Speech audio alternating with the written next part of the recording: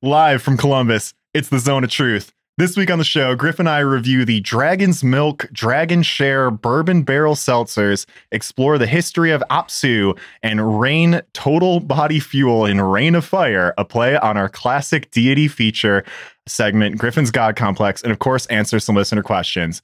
I'm your host, Steve, in the studio with your GM and my co-host, Griffin. Roll a will save. You're in the Zone of Truth.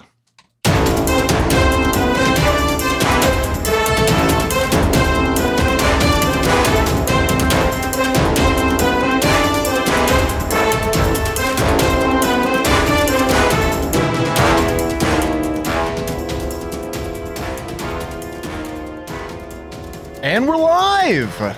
Yeah, we got dragons on the brain. Yeah, it's a dragon-heavy episode. Yeah, I think that's also the name of a product on Bad Dragon. Well, we'll get to that. Boy, how you doing, Griff? I'm doing pretty well. Me too. How's your weekend been so far? It's been malevolent so far. Yeah, we recorded a couple bangers last night. Those were good apps. Had some fun playing Malevolence. Mm-hmm. It's the weekend before Valentine's Day. You know what they say in the biz? What do they say in the biz? Tough titties. Tough titties. And that's an inside joke that you all will be a part of in about a week and a half. Yeah, you get your pineapple in Yep. for Valentine's Day? Yep. Hell yeah. Hell yeah. Oh boy. All right. Well, we actually do have quite a bit of stuff to get to today. So I think we should just kick things off. I know usually we got our seltzer reviews coming up. So we're usually not drinking anything coming into this. We usually get that done before we go live. But we're both drinking the same thing right now, and I think I'd be remiss if we didn't shout it out. Griff, what are we drinking? It's a Timekeeper from Tired Hands. It's Timekeeper Orange Blossom, technically. It's a double India Pale Ale with Orange Blossom honey. Very cool can art. I just showed that to the folks at home. Thank you all for joining us, by the way. We got a great program today. But before we do, Griff, what you been up to, man? So I've kind of had my nose to the grindstone this past week. Mm-hmm. We're going to this Viking festival, I think, as we've perhaps mentioned on the show already. Yep. And it's a little over 2 weeks away. Mm-hmm. And I got all of my leather stuff to make a set of armor on this past Sunday.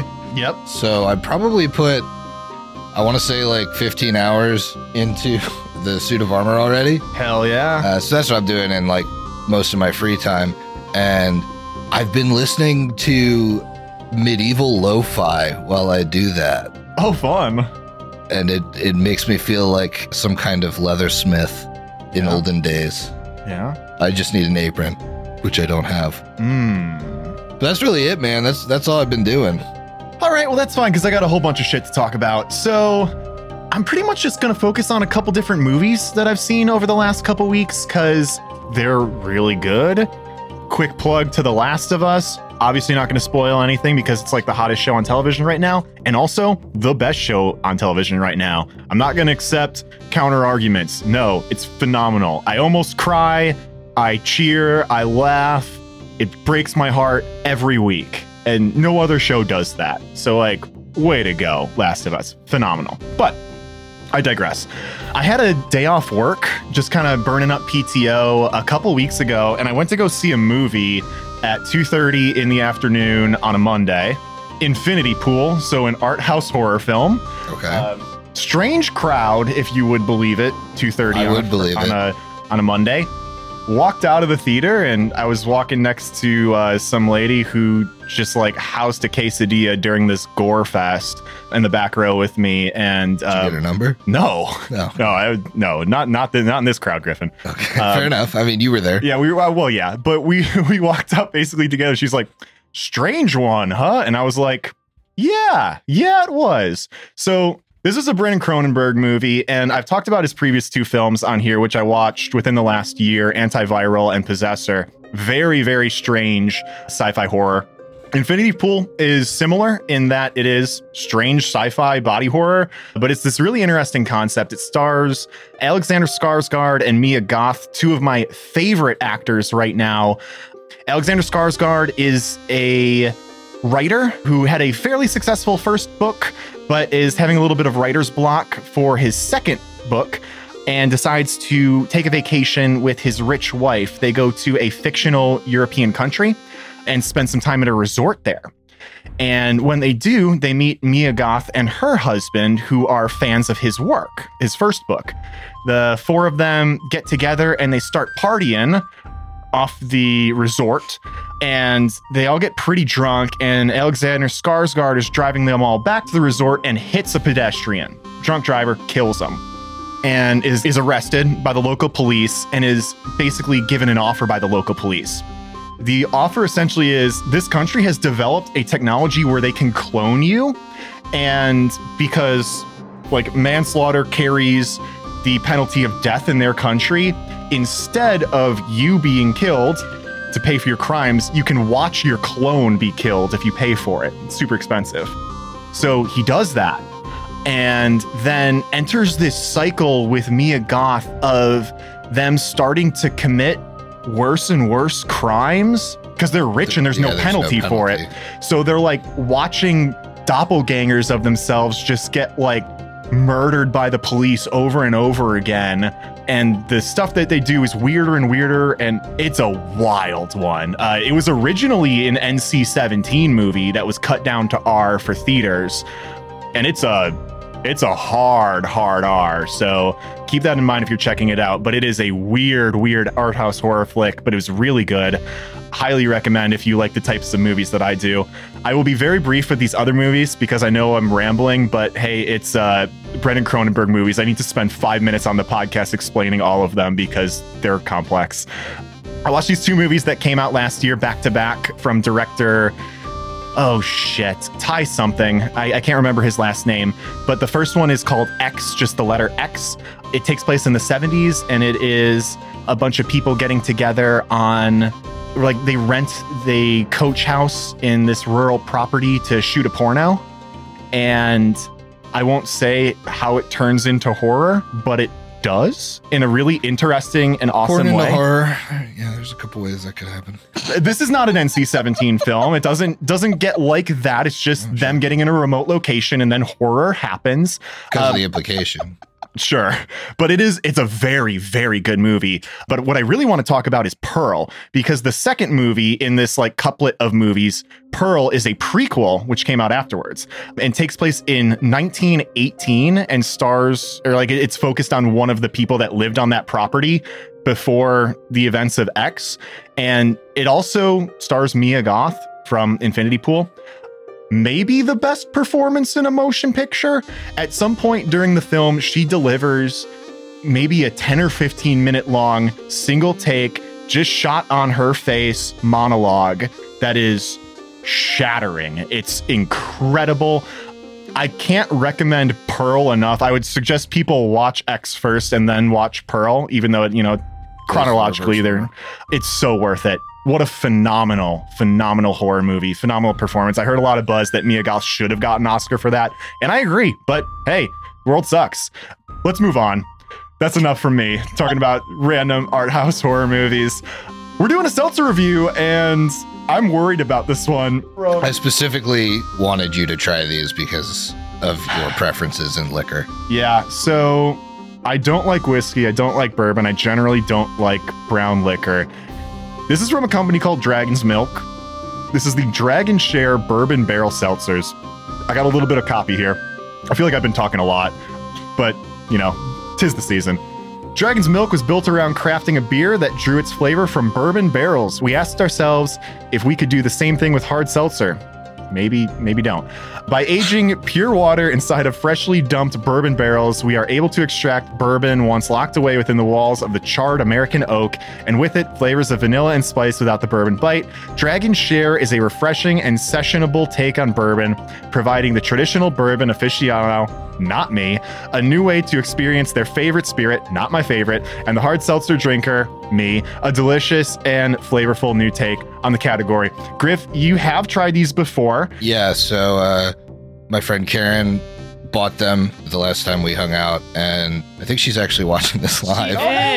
Which is hilarious because I think she just said ew to that description. Fair. You bought them. Fair. She said ew earlier, but she did say it is a total win. Sorry, Steve. So yes, I've tried these. I am a bourbon drinker. Mm-hmm. I like bourbon. And having tried them, I had to have you try them. Okay, so don't say any So more thoughts. I'll give my thoughts on each flavor as we try them. Yeah. But That could mean that I have to try them because that could turn me around on bourbon, or I have to try them because they're that bad. These are 4.6 ABV, so not as high as some of the ones that we've had, but respectable. We got 0 sugar and 90 calories.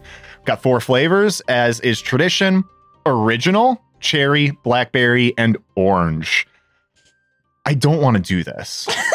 let's start with original, Steve. You want to rip the Band-Aid off? We should, early?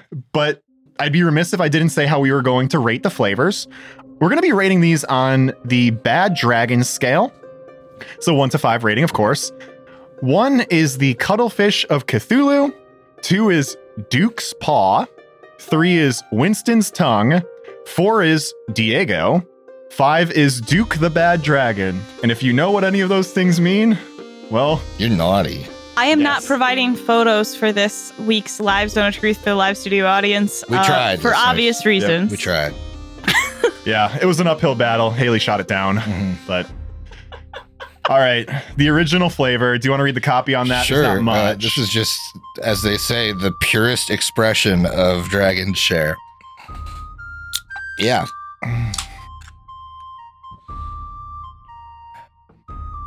Now, I haven't had these sober, so Okay. Oh.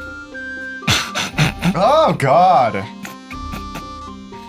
let me get that back in a koozie. Okay.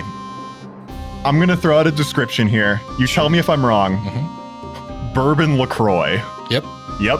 Bourbon LaCroix. that's exactly what it is. There's no burn like you would usually have with a bourbon or a whiskey, but you get like that barely bourbon flavor, and then it's just cold bubbles. And it's not like the vanilla and honey that they're talking about getting from the bourbon. It's like, Yeah. this tastes like corn liquor. Yeah.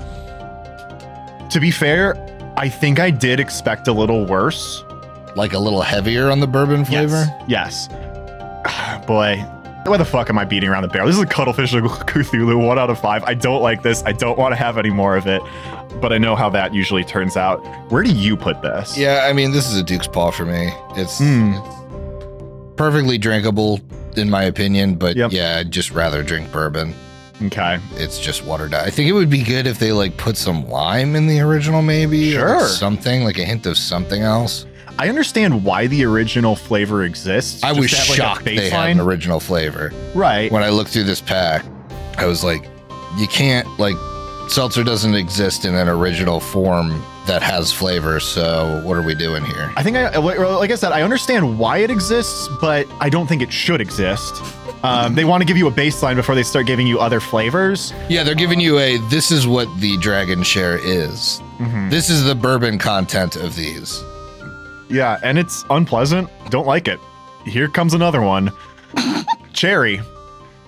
Copy on this is bourbon and cherry meet for epic refreshment. Also, let's get this open can away from my laptop. I'm not having fucking Dragon Share destroy this laptop. I'd be so mad. I think it'd be remiss to say that these cans have sayings on them. Fire meets water, I think, is on all of them, and it says the same thing, I think, in Latin, which is fucking hubris on their end. Yeah, that's almost a level of pretentious as just the entire premise of the Sesh seltzers. Okay. Yeah, so right off the rip, this is a very medicinal cherry flavor. Mm-hmm. Kind of reminiscent of like a cough drop. Yep. And like the bourbon piece is still there, and I think that's what's giving it more of that medicinal flavor. But it's pretty cherry forward. Which is good. Yeah, this is Good. the first one of these that I had tried Uh-huh. on the night when I was drunk and drinking these. Yep. And, you know, my memory serves me about as well. So I'm going a Winston's Tongue. I think this one is better than the original. Medicinal, but fine. Yeah, 10 out of 10 times I'm taking this one over the original. It's terrible. I'm giving it a 2 out of 5 Duke's Paw, but I would definitely take this over the original. I think if you take away the bourbon flavor, you have a fairly shitty seltzer, but a palatable seltzer. The medicinal cherry is not good, but it's a thing. I Couldn't know. tell you if it's medicinal without the bourbon flavor. That's the issue, I think. Yeah. All right, we have a third one. Yep. Blackberry. This is blackberry. Bourbon and blackberry combined for a taste that can only be described as divine. I'll be the judge of that. I'm just watching your face on the on the camera. I don't want to look at you. It just looks straight ahead. Every time you drink one of these, and it's unpleasant looking. I'm very nonplussed about these. What are we doing here? What are we doing here? This is. So Who asked for this? This one sucks. Who asked for this? This one's really bad. I remember this one being really bad. This was the impetus for me wanting you to try these ones. This one's a Cuttlefish of Cthulhu for me. I actually like it worse than the original flavor. I think the addition of blackberry made this one worse.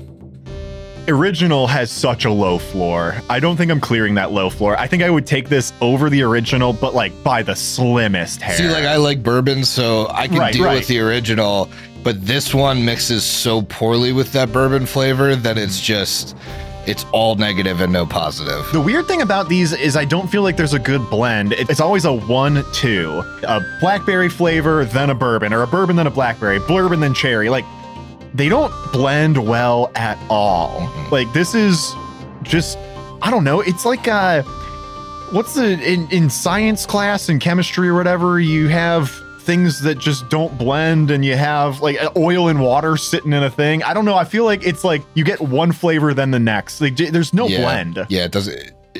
Cherry blends the best so far. Yeah. And let's see if the fourth one, orange, can change things up. Bourbon, citrus, and seltzer for all-day refreshment. That's a copy from the website. Smells okay. I think this should really be a tell for the listeners about like what I'll just put myself through if there's not much in the house, because I've drank the other 8 of these. That sucks, man. Both the flavor and the fact that that you sadly drank 8 of these by yourself. I don't think I drank them by myself. Well, who else drank one? No, I mean I drank them solo. I meant individually. Drinking alone. No, I knew you weren't drinking alone. Yeah. I was like, you drank some of them. Didn't you drink them? I drank a couple during one of the red shifts. Yeah. Mm-hmm. Yeah, this one's surprisingly also bad. Yeah, watered down Sunny D with again that like shit quality bourbon backing it. It tastes like if you did 1 part Sunny D, 4 parts water, 1 part like old granddad bourbon. Like a not very great bourbon. It's all of those flavors, but if like you took the flavor of that and then like cycled it down to 60% of the potency of all of those flavors. It's weird. Like these are bad. Like, I don't know. They don't hang around. They're not the flavor's not strong. Right. These all as bad as they are, they're like kind of weak. I don't know. It's strong at the front. Yeah. Like the flavor hits you, but it's gone the second it's swallowed. Now, have you guys had another bourbon-esque seltzer before? I don't think we've so. We've had whiskey and gotcha. Sash. Yeah. Oh yeah, I think that was those were far worse than these. Yeah. Well, let the record show. I'll take these over the Sesh ones. Yeah, let the record show. I would drink these 10 times out of 10 over even the best Sesh flavor. Yeah. Okay, I was really hoping to get rid of like the last couple Seshes in the fridge and just say, "Well, you're on it." Yeah, we do have a couple left.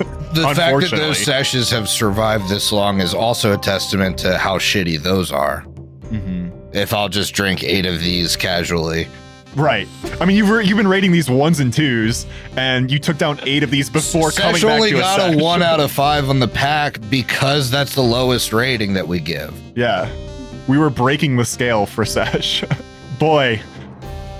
Yeah. What a poor showing. Did we rate this one? I'm going to give it a Duke's Paw. Orange. Yeah, I understand where you're coming from on that because this is somewhat palatable, but I hate it, so I'm giving it a Cuttlefish of Cthulhu 1 out of 5. That's good. I think the only one that I gave a Duke's Paw to was Cherry. But you even can have still, the cherry one. Yeah, please. We'll have to break these up, so I'll take the cherry. Sure. I mean, I'll take original. Thank you. And then if you want to choose between the other two because you jumped on the original grenade. Oh, fuck. You took the orange. I was really hoping. I'm not doing that. The blackberry was the only one I voted. I think I knew where that was going, but I was still, hoping against still hope disappointed. there. Yeah. Here's the deal. We've started to ask like a final verdict on the pack. So I want to ask you, Griff, would this seltzer pack unite the kingdom in House of the Dragon? This seltzer pack caused Robert's rebellion in Game of Thrones.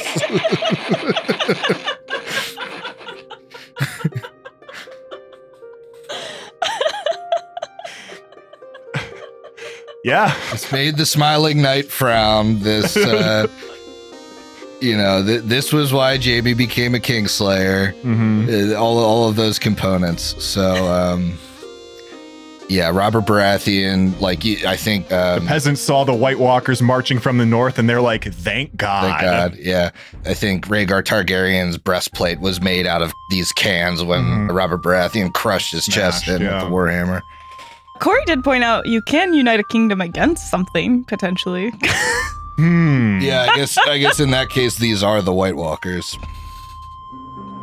Boy, I had a sip of that cherry again, and it was worse than the first time. Yeah, And that's the best flavor? Yeah. Drunk, I thought cherry was good. I remember telling Karen, oh, this is pretty good on the cherry one. You're wrong. She did call you a liar. Well, I that's neither here nor there, because I think at that point I had housed 2 of the 7 deadly sins. Well, yeah, those are like 15%. Yeah. So. You basically drank 2 bottles of wine, and then... and then the cherry was good. Yeah.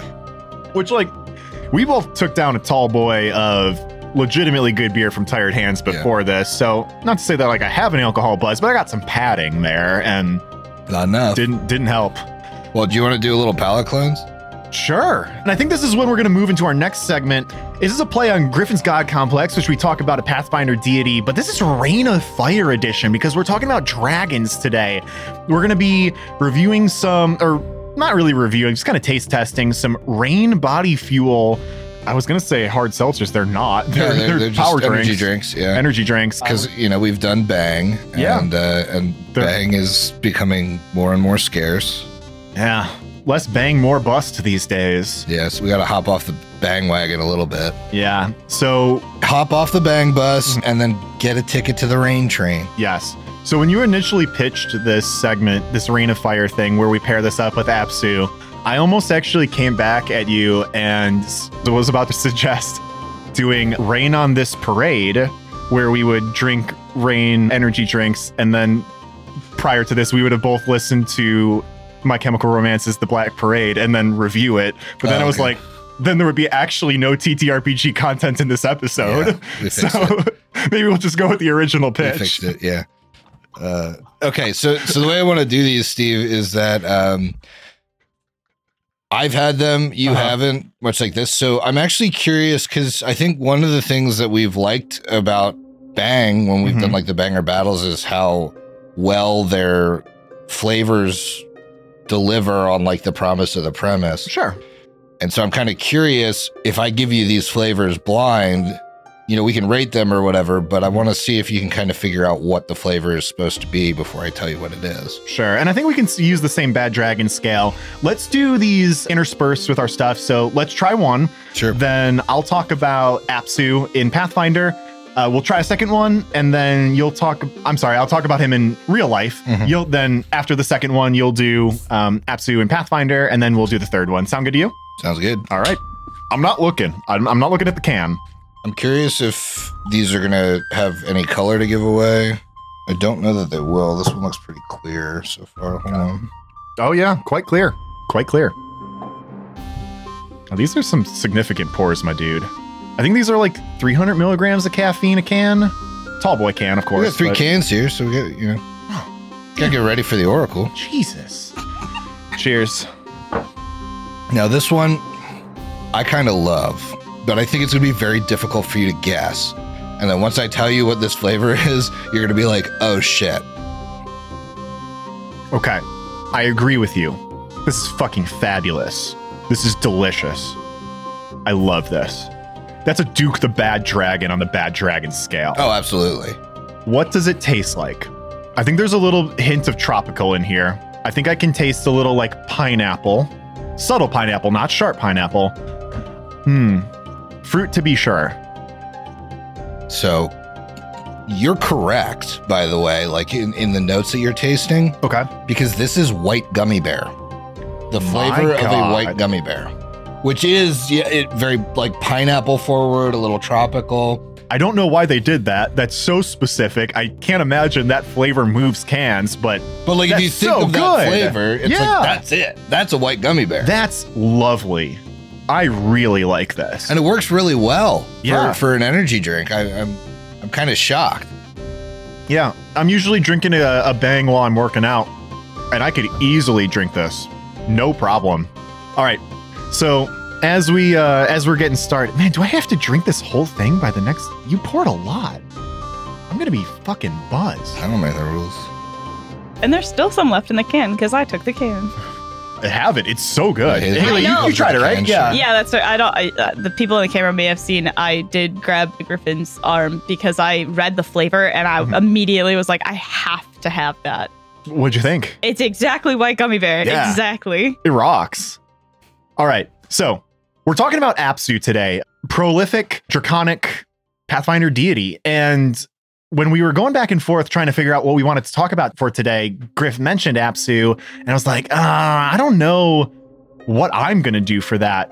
And then I Googled Apsu, and lo and behold, Apsu is an actual deity from human history, which I was pretty surprised by. I kind of assumed he was made up for Pathfinder lore. Not the case. So let's talk a little bit about what Apsu can refer to, and then we'll actually get into the deity stuff. So Apsu is a name that can be used to refer to fresh water from underground aquifers, which was given a religious fertilizing quality in Sumerian and Akkadian mythology. So we're talking Mesopotamia, ancient Mesopotamia. Lakes, springs, rivers, wells, and other sources of fresh water were thought to draw the water from the Apsu. In the mythology of Sumeria and Akkadia, it is referred to as the primeval sea below the void space of the underworld, called Kur, or the earth, Ma, above. In Babylon and Assyria, tanks of holy water were called Apsu. And so you might be asking, okay, what does this have to do with a deity or even a dragon, right?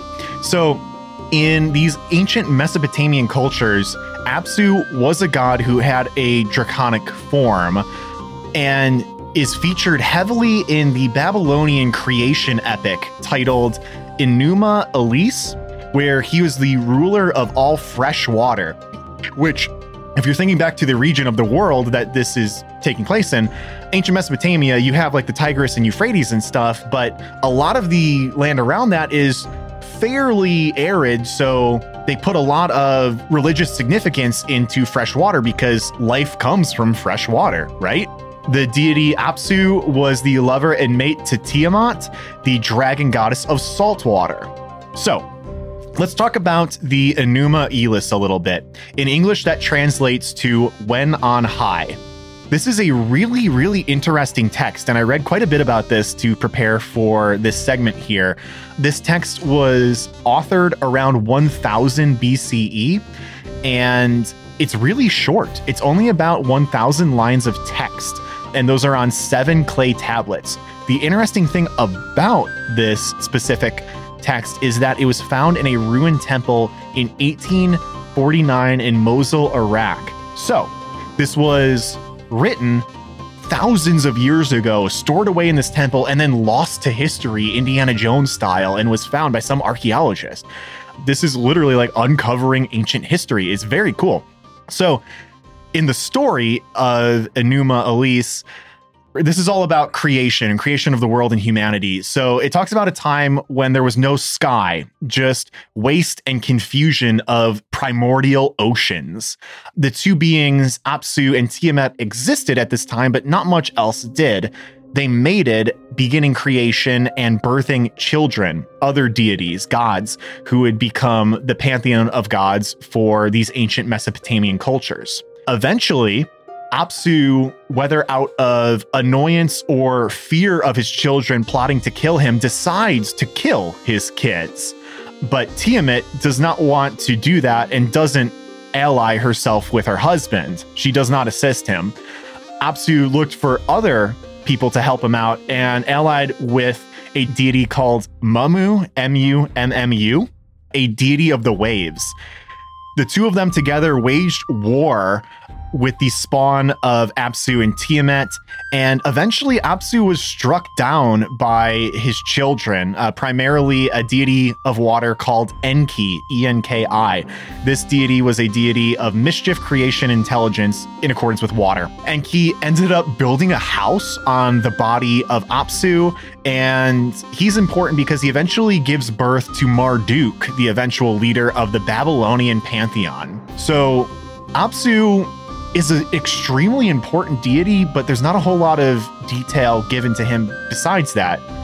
I got a couple other fun facts that I'm going to talk about what happens after that little piece of him in the story. He was originally actually female and was given the name Zagarin, which is Akkadian for the mother who has begotten heaven and earth. In various different stories and translations, you may see Apsu referred to as Apazon, Rishtu, Apse, Abzu, or Aphazon. He's dragon-like in appearance, but is really only described in this tale and a couple other ones. Very little detail given to what he actually looks like. So, draconic in some way, but that's pretty much all we know. So, what happens after all of that stuff that I talked about? Well, that creation tale, Enuma Elish, states that Tiamat gave birth to a whole bunch of different monsters. So other dragons, serpents, scorpion men, merfolk, to fight in Apsu's name against the children that killed him. She basically goes on like a revenge story, fighting against her spawn. Bebechera. Exactly. Eventually, she was defeated by Marduk himself. At that point, she had taken up a new lover, her son, Kingu. They were both defeated together, and she was sliced in half. Her ribs were made into the vault of heaven and earth. Her weeping eyes became the sources of the Tigris and Euphrates rivers, and her tail became the Milky Way. So Tiamat, her and Apsu were the two that created all of creation, right? But she's way more relevant than he is. And then finally, you might ask, okay, so this is a creation story. Where does humanity come in? Well, when her lover son, Kingu, was killed, the blood that he shed was mixed with mud and then fashioned by that same god who killed Apsu, Enki. At this point, his name changes to Ea. It's just EA. I'm not exactly sure how that's pronounced, but I think that's close enough. And that mud and blood together was made into the first human beings of the world. So Apsu, although not well described, is extremely important to all of these ancient civilizations in the creation of the world and their peoples. But that's really it. Tiamat's a little bit more culturally relevant today. You see her pop up in a couple different stories and pantheons and fun things, and but D&D. Yeah, but you don't hear a whole lot of Apsu. Really, the only place that I could find much reference to him was Pathfinder. And at this point, I would kick it over to Griff, but I think we gotta rein it in a little bit after I chug what I have of this white gummy bear. I'm gonna be bouncing off the walls in like 15 minutes. Maybe don't pour him a full glass. Yeah, give me a little halfy. And I'm also not looking at the can. Let me cleanse my palate with this cherry bourbon. Delicious bourbon to cleanse. Okay. Let's give this one a shot. Cheers.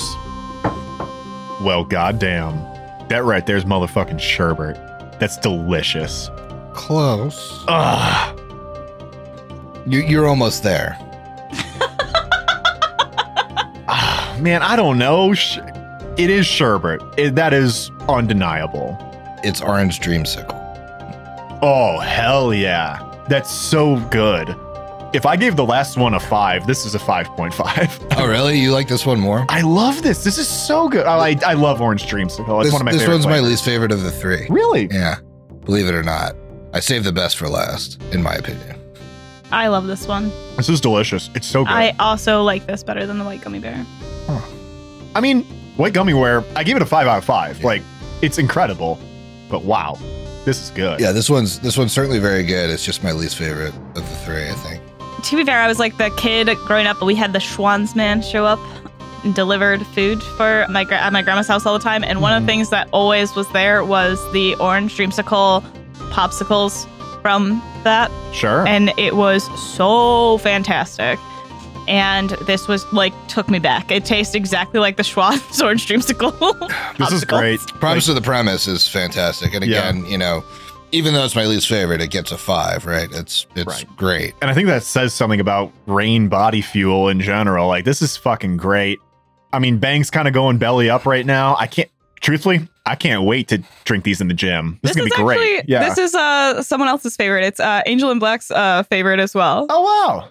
So we're not alone. I think the thing that has impressed me so far with Rain, and again, I've only really had these 3 flavors, but the really good flavors are also the ones that are like really widely available. Unlike Bang, where it's like I'm so tired of seeing like Star Blast Bang and like the Sour Heads, Cotton Candy. Like, yeah, those flavors are Promise of the Premise good, but they're like shit tier flavors and they're like everywhere. Yeah, when you're like on minute 60 of your like really heavy workout and slugging like warm cotton candy, it's like, ugh, that's a tough time. Yeah, like Blue Raz is pretty mediocre and it's like the most popular flavor in stores. So anyway, I'm going to talk about Apsu from Pathfinder. Do it. Apsu is the patron deity of all good and metallic dragons and one of the oldest gods of the Great Beyond. Along with Tiamat, he is believed to be one of the 2 original creator beings of the multiverse. So same as with the Babylonian creation myth. He appears as this immense silver dragon, like times over bigger than any dragon, any ancient worm on Golarion. His titles are Waybringer, the Exiled, Worm, and Maker of All. And his realm is the Immortal Ambulatory, which is actually a traveling demiplane. We'll talk a little bit about that later. He's lawful good and is concerned with good dragons' glory, leadership, and peace. Mostly worshipped by dragons and other draconic creatures. His domains are artifice, good, law, scaly kind, and travel. And his favored weapon is a bite or a quarterstaff. Symbol is a silver dragon above a mirror or pool. Has no sacred animal, and sacred colors are metallic colors. This is actually the deity that my kobold oracle or battle oracle paladin dragon disciple Frakal worshipped was Apsu, because he was a gold dragon kobold. And what did you play that in? For the people at home who definitely were not part of that home game. Oh, yeah. So that was when we ran through Scarwall. So history of Apsu, same as with the creation myth. In the dawn of time, there flowed 2 waters, fresh and salt, which became Apsu and Tiamat, parents of the first gods. Their eldest son was Dahak, who came to hell to rampage and then killed all of his siblings. So instead of Apsu killing the siblings, Dahak killed all of the siblings. Their remains fell to the material plane and became the first metallic dragons.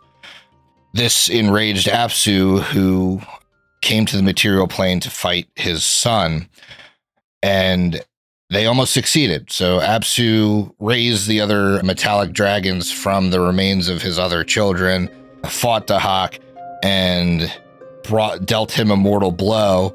But then Tiamat stepped in and healed her son and used his wounds to fuel those dragons that were willing to defect, which then became the chromatic dragons, all of the evil dragons. So Dahak escaped this battle between metallic and chromatic dragon, but Apsu told his followers not to pursue.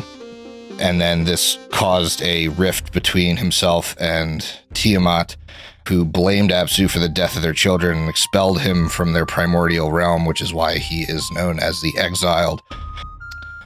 When Golarion was fighting Rovagug and all of the deities were fighting, Dahak actually came to his father's aid to defeat the rough beast. And Apsu spoke to Dahak, who basically told him, "I'm going to kill you, but this was more important." Yep. And the fight between the two has raged on evermore. It's said that their final battle will once again be on the material plane. And again, it's a good versus evil fight, Dahak being the deity below Tiamat of all evil dragons. This demiplane that he lives in, the Immortal Ambulatory, is wandering stars and islands that floats from plane to plane in the great beyond. It can embed itself in different planes, and it's usually found in heaven.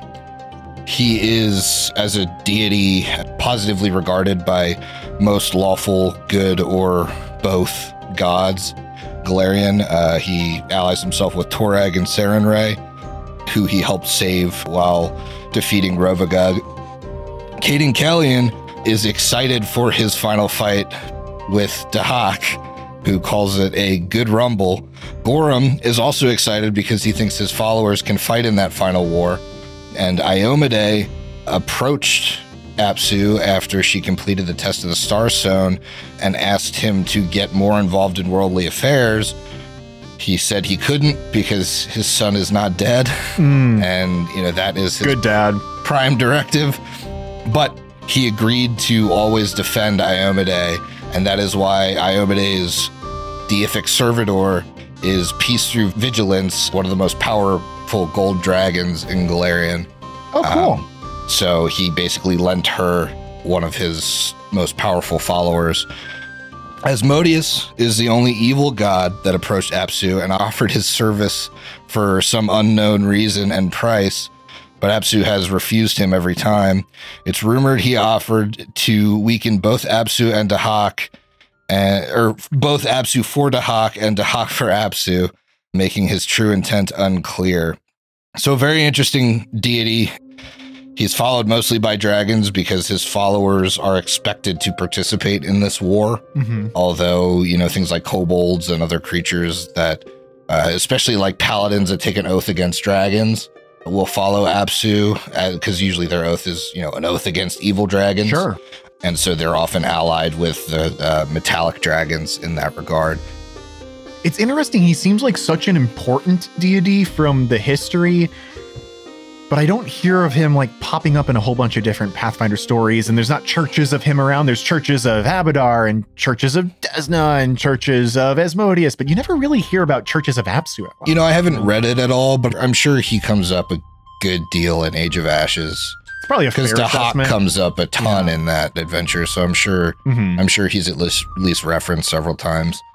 Yeah. I'm sure he'd be like a viable, deity to follow in that adventure path as well. Yeah, especially if you want to play like a cleric or a champion or something. Be interesting. Be cool. But yeah, again, like they're like the heads of this creation myth, the head of, creating the multiverse. And Tiamat, for obvious reasons, isn't referenced anymore really in Pathfinder aside from this myth. She's not like a deity that you can normally worship because of the 5e tie or to the D&D tie in general. So like Dahak is who you worship if you're an evil dragon, and Apsu is like almost strictly Pathfinder, so is still the go-to dragon deity. Well, lovely, man. Thanks for sharing. Tell you what, I think we got one more rain body fuel in us before we take our break and then move on to questions. Let's give it a shot. I'm going to, again, avert my gaze. Did you guys notice that I did change all the lights to a love theme since it's so close to Valentine's Day? I didn't notice, but I appreciate it now. Okay. These have all been colorless so far.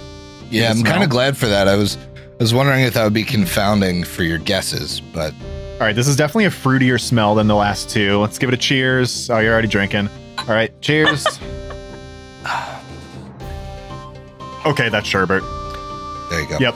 Rainbow sherbet. Yep. Yeah. Hell yeah. Oh, yeah. I was going to say, you're really close to the orange dreamsicle, but like, you're going to get sherbet.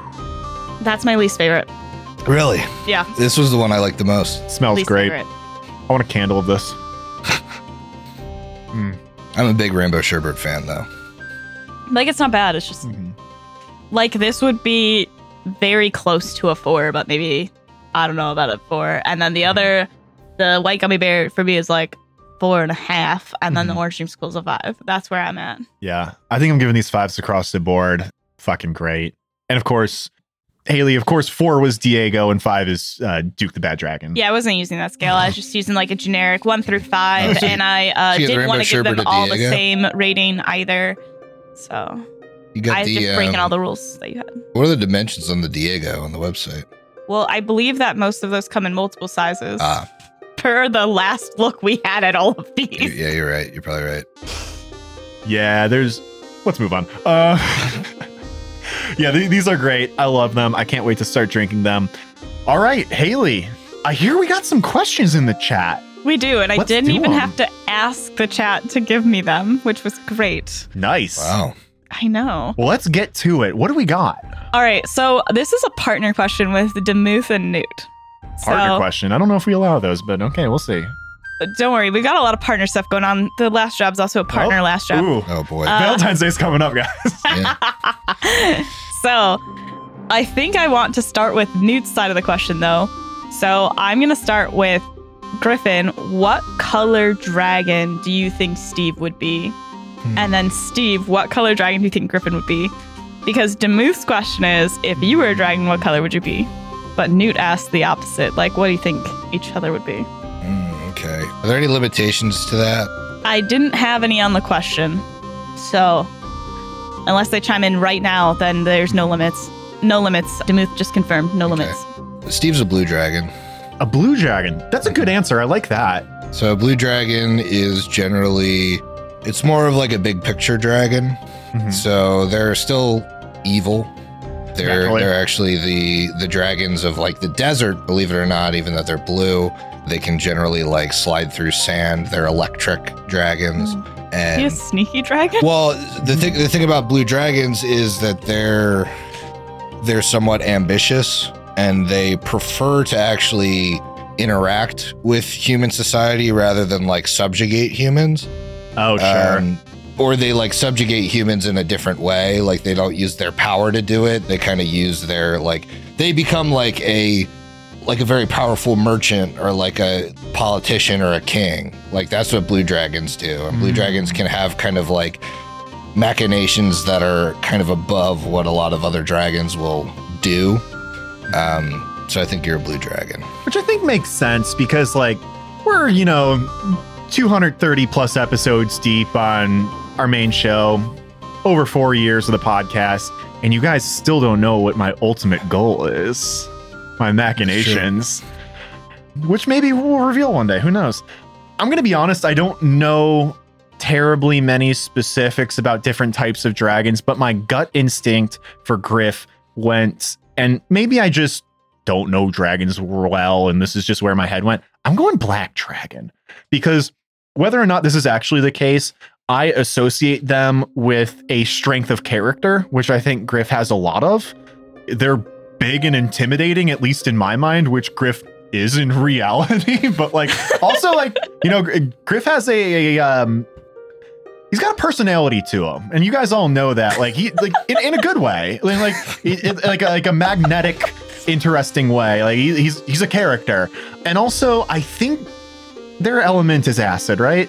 Yeah. Yeah, and you have a lot of problems with acid reflux. That's true. That's true. I think I really like Black Dragon as a response because they're like where Green Dragon is like the like poison and acid dragon, but they're kind of like a lesser. They're kind of remind me of like red dragons in the way that they're like fueled by anger and like more like primal than like the like blue dragon and black dragon and like some of these like the cooler colored dragons are a bit more at least introspective, I think. And I think black dragons are a bit more like solo. Yes.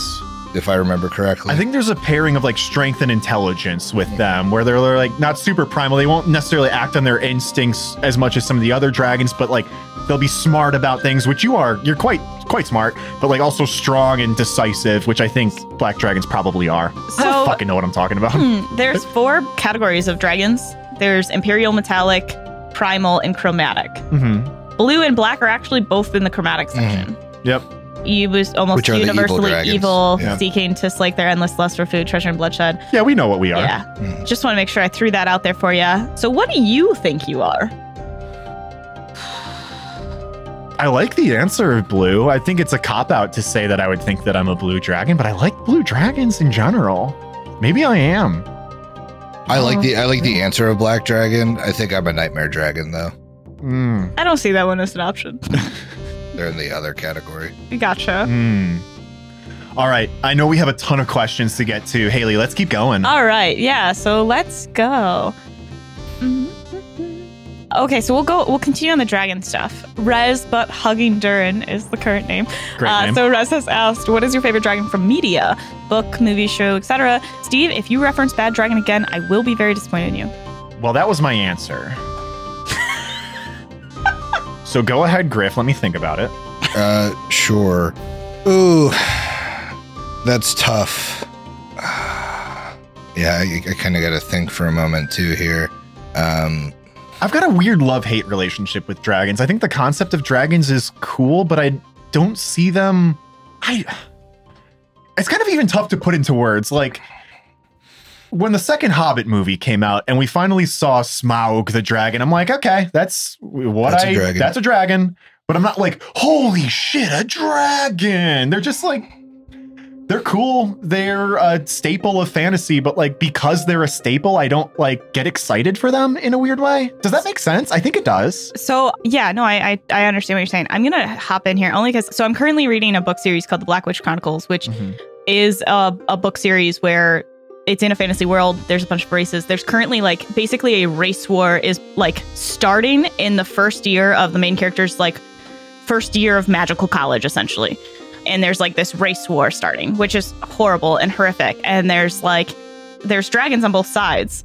But the thing is like the dragons on one side are being broken and they're actually people. Like they shift into dragons. So they're real people and they're being broken to the point where they can't shift back into people and they're like being mentally broken. Well, they save one of them before it's like broken and it just absolutely kicks ass again and again and does a lot of like really almost like emotional like things. Like this dragon just shows up at the best time all the time in this book series.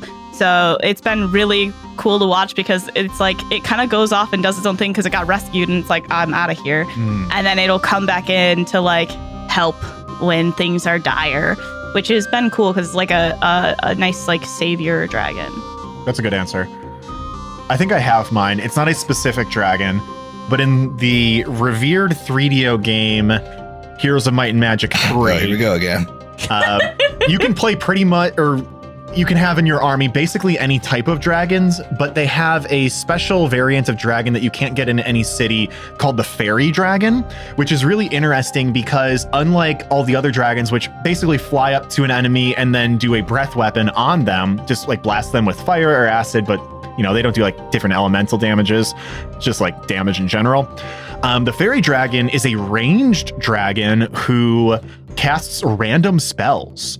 So you can target people far away and you never know what spell is going to be cast, whether that's a lightning bolt or a frost ring or a magic arrow or something. But it's always interesting and it's just a different play on a dragon. They look cool. They're like kind of like dragons. They're purple. They're crossed over with like butterflies. They've got butterfly wings. They're cool as hell. I love them. So I don't like animalistic dragons and I don't like evil dragons that much. So I'm actually going to go with Mushu. I think of the dragons in media, he has like the best personality, and I think it's fun to have like a dragon that is not powerful, like that like, you know, is is playing off like they are, like they have some secret power. I like that answer a lot. That's good. That's great. All right, cool. So next question is from Angel in Black. Griff, what's your favorite type of harder alcohol, such as whiskey, bourbon, or something like that? Yeah, so... I assume, Steve, you can also answer. I'm a bourbon drinker, and Angel in Black, I know you are primarily a Bestow Curse listener.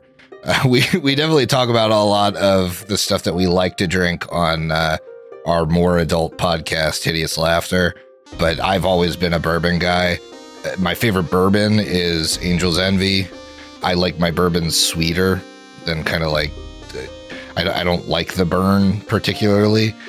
And I've recently like dabbled in tequila straight. I think that's another interesting liquor that like has a flavor profile that could be sippable, because usually people reserve that space for whiskey. It's usually like no one sips vodka unless you're a psycho. Like no one sips vodka for the complexity of flavor, I will say. Sure. So I think like rum has some good variety of flavor. Obviously whiskey, and then tequila I think has a good like variety of flavors and profiles that are sippable. Yeah. I'll jump in here too. The last couple years I moved away a little bit from hard liquors. I don't know. I'm just not as enamored with them as I used to be. But I'm through and through a gin guy. I love gin to death. I'm one of the few in the proud that'll just drink it straight. I thought you were going to say Malort. Well, that's where I'm going. I think you can have that. I think you can have the same thing that I'm talking about with gin, but because of the botanicals they use. Yeah. There's a lot of different flavor profiles of gin. It's just not mostly flavor profiles that I like at all. Right. And that's kind of where I'm going with this, in that gin can be very specific. It can be very complex. And some of the flavor profiles really throw a lot of people off. People like to mix it with things. And I do, but sometimes a good gin, you can just sip on there and just kind of enjoy it and explore those flavors in your mouth. That sounds creepy, but it's fun. Again, yes, on the other podcast, I am known to drink a regional Chicago beverage called Malort. At first, I drank it kind of ironically because I'm from Chicago, and it is called by many the worst liquor in the world. And it's not. I mean, I can stomach it. Right, and it grew on me so much that it's not ironic. I legitimately like Malort. It's weird, I know, but it's good. I like it. That's Chicago heritage. Yep. Bleeding in. Mm-hmm. I actually don't mind it either. No, I mean, you take it all the time. I'll take dingers of Malort all the time. Mm-hmm. I've got a whole thesis on Malort, but that's another 90 minutes of content for another day. What else we got, Haley? Let's keep them coming. Yeah, I was going to do like 3 more questions. How do you feel about that? I think so. I think that'll get us at a good ending point. All right, cool. So I'm going to pop back over to dragons and Rez. So Rez has asked, if you made a business called Good Dragon, what would you sell? I was thinking about this one. I mean, if you have an answer, by all means. Yeah. Well, you guys think. I'll do my answer. Mm-hmm. So I would want to have some sort of little creatures that you can get, like almost like pet dragons that are going to protect your little mini hordes. And I think that's adorable and super cute to have all over your house. And they're like nice little good dragons that protect your hordes. I think that's adorable. You can put them on top of a pile of dice or something, or maybe have them in different locations. I think it's adorable. I would take a play on the word dragon and do it DRAGGIN. Good dragon, moving large bulk items across the country. We're going to be a line haul transportation company. Fucking nerd. Get out of here. I think I would try and yin and yang with... I think it's a good answer. Yeah, it's one play on it. I think I'd try and yin and yang with bad dragons. So I would sell like personal care and hygiene stuff that's like, that's got like kind of like a fantastical theme. Like you buy the bad dragon, you need a good way to clean that. Nah, I just want good boys around my house that are little dragons. Little dragon on top of everything. Yeah, little dragon toys. Anyways, so Newt has asked. So Newt of the 100 Tomatoes is the current name. Mm-hmm. And he's got 3 questions left. I'm only going to pick one. Mm-hmm.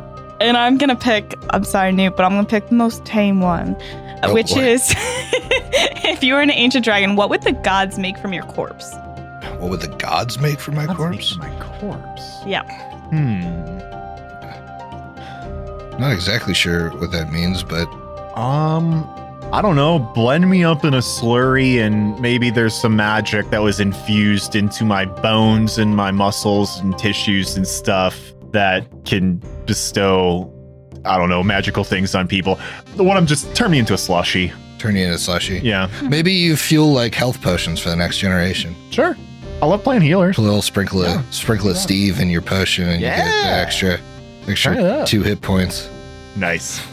I think it would be used like, so anybody that's seen Dragon Ball Z, in the early episodes of Dragon Ball Z, a lot of the training that they did because of Master Roshi was like the way Master Roshi trained was he wore this massive like turtle shell that was super heavy, and he did all of his training while he was while he was, you know, wearing that. So then when he took it off, he was like super agile. Mm-hmm. And so I would say like used my bones to make like, you know, sets of armor that are like ultra weighted to use for training, so that when you like take it off and put like regular plate on, you feel like you can move as well as someone in like leather armor. Oh, that's cool. I like that. Yeah. Like if you train for a week wearing the Griffin bone armor, it gives you an enhancement bonus to strength or something when you take it off. Sweet. I think we have a final question, right? Yeah. And your guys' call if we want to do one more after this, since this one's a little targeted. There's actually a couple targeted questions. So, Good boy. Not in a negative way, just like Angela Black has asked, what tattoos do you guys have and what are your favorite ones? Well, Steve, you can't really answer that, right? So I'll be quick. I don't have any tattoos. There are a couple that I want. I keep putting it off.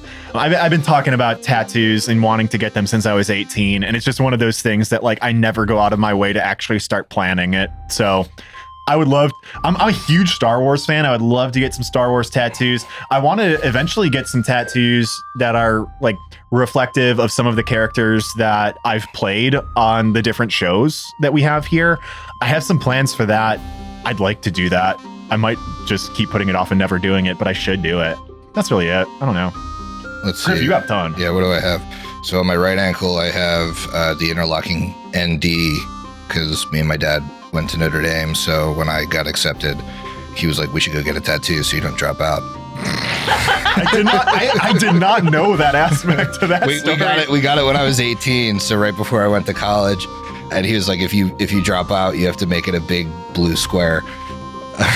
That's so funny. And then I have a Game of Thrones quote on my back. I have the Whispering Tyrant on kind of halfway up and on my shoulder on my left arm. And then my right arm is a Demi-Lich at the top with glowing like lime green jewels in his eyes, and like the essence flows down my arm to like some carrion birds. I'm like showing it to the screen like they can see. It's basically like a full sleeve almost. Yeah, I think like, your inner arm doesn't have much. It's a full outer sleeve, yeah, which took like 28 hours in the chair. It was a lot. And I did it over the course of like 2 weeks. So I was there like 8 hours, then 8 hours, then 10 hours. So I mean, that's my favorite in terms of like what it looks like. And none of mine have like a shitload of meaning. I just like to get tattoos that are cool. Like I got the Whispering Tyrant one because like I'm running Carrion Crown and it's badass, but like it's an undead guy in armor. So, it's badass either way. But yeah, I mean, in the future, if I get ones because I got the Whispering Tyrant, so I might get something related to the end of Curse at some point. These big campaigns that I'm running for a show that I'm always going to have like a historical recording of us playing. I might get something like for finishing them out. But yeah. Haley, you have tattoos. Do you want to talk about yours? Yeah, I got some cool ones too. I have 3 tattoos. So the first tattoo I ever got is on my thigh. It is a dagger going into a stack of books, but my artist was a flake, and so nothing ever got finished with it. It is like, it looks complete, but it wasn't the complete image I had in my head. And so then I did find another artist, but so on the other side of my body, so on the left-hand side, I have a full upper arm tattoo of, it's like mushroom patch with fairies in it, and the fairies like glow. So that's really fun. And then on my left thigh, it covers like the entirety almost of my left like outer thigh. It's kind of straight on, kind of on the side. And that is a kind of the same thing by the same artist on my arm. It's a large skull with mushrooms around it and a glowing moon and like some wheat stalks. So I really like it. They're very big, bold colors. So I think I have photos that I've posted in the Discord in studio shots if anybody is interested. Yeah, I think I posted at least my full outer sleeve somewhere, but I think also studio shot. Yeah, I could always dig that up and throw it in again. Yeah. So that's the last questions. All right. Well, I think that wraps us up for today. We have one more thing that we need to get to. Of course, it's the final jab. But before we do, I have a tiny bit amount of wrap up and housekeeping that I want to do. Hey, we're sticking to our promises. We're getting more guests on this goddamn show. So the next episode is one that I've been looking forward to for a while. We're going to be introduced, or Jesus Christ, I can't fucking talk after having so much caffeine. You're too energetic. You're going too fast, but you're also I'm outpacing myself, and I'm drinking terrible bourbon seltzers, which is just messing with my mind. I'm fucking flubbing this introduction for such an exciting guest. We are going to be interviewing some folks from Pot Against the Machine. Some good friends of ours. We're figuring out the scheduling. We're at least going to have Jeff from the show on, seeing if we can get anybody else on there. But, you know, we've got a really tight timeline with all of the stuff that we're doing over the next couple of weeks. So we're at least getting Jeff. We'll see if we get anybody else. But very, very excited for that one. We got a history with Jeff. Yes. He was at our very first HLP meetup in 2018. Yeah. Or 2019. Was it early 2019? I think it was 19. One of the oldest friends of the show. We love Jeff, but main reason why I bring this up is if you have questions or stuff that you want us to talk with them about, get those in the Zone of Truth questions channel on our Discord, and we'll make sure to ask all of the crazy stuff that you guys want to know about them and that show and all the cool stuff that they're doing. Iron Gods AP. Iron Gods AP, playing 1E. Good times. I've guested on one of their shows. You guys for sure have all heard it.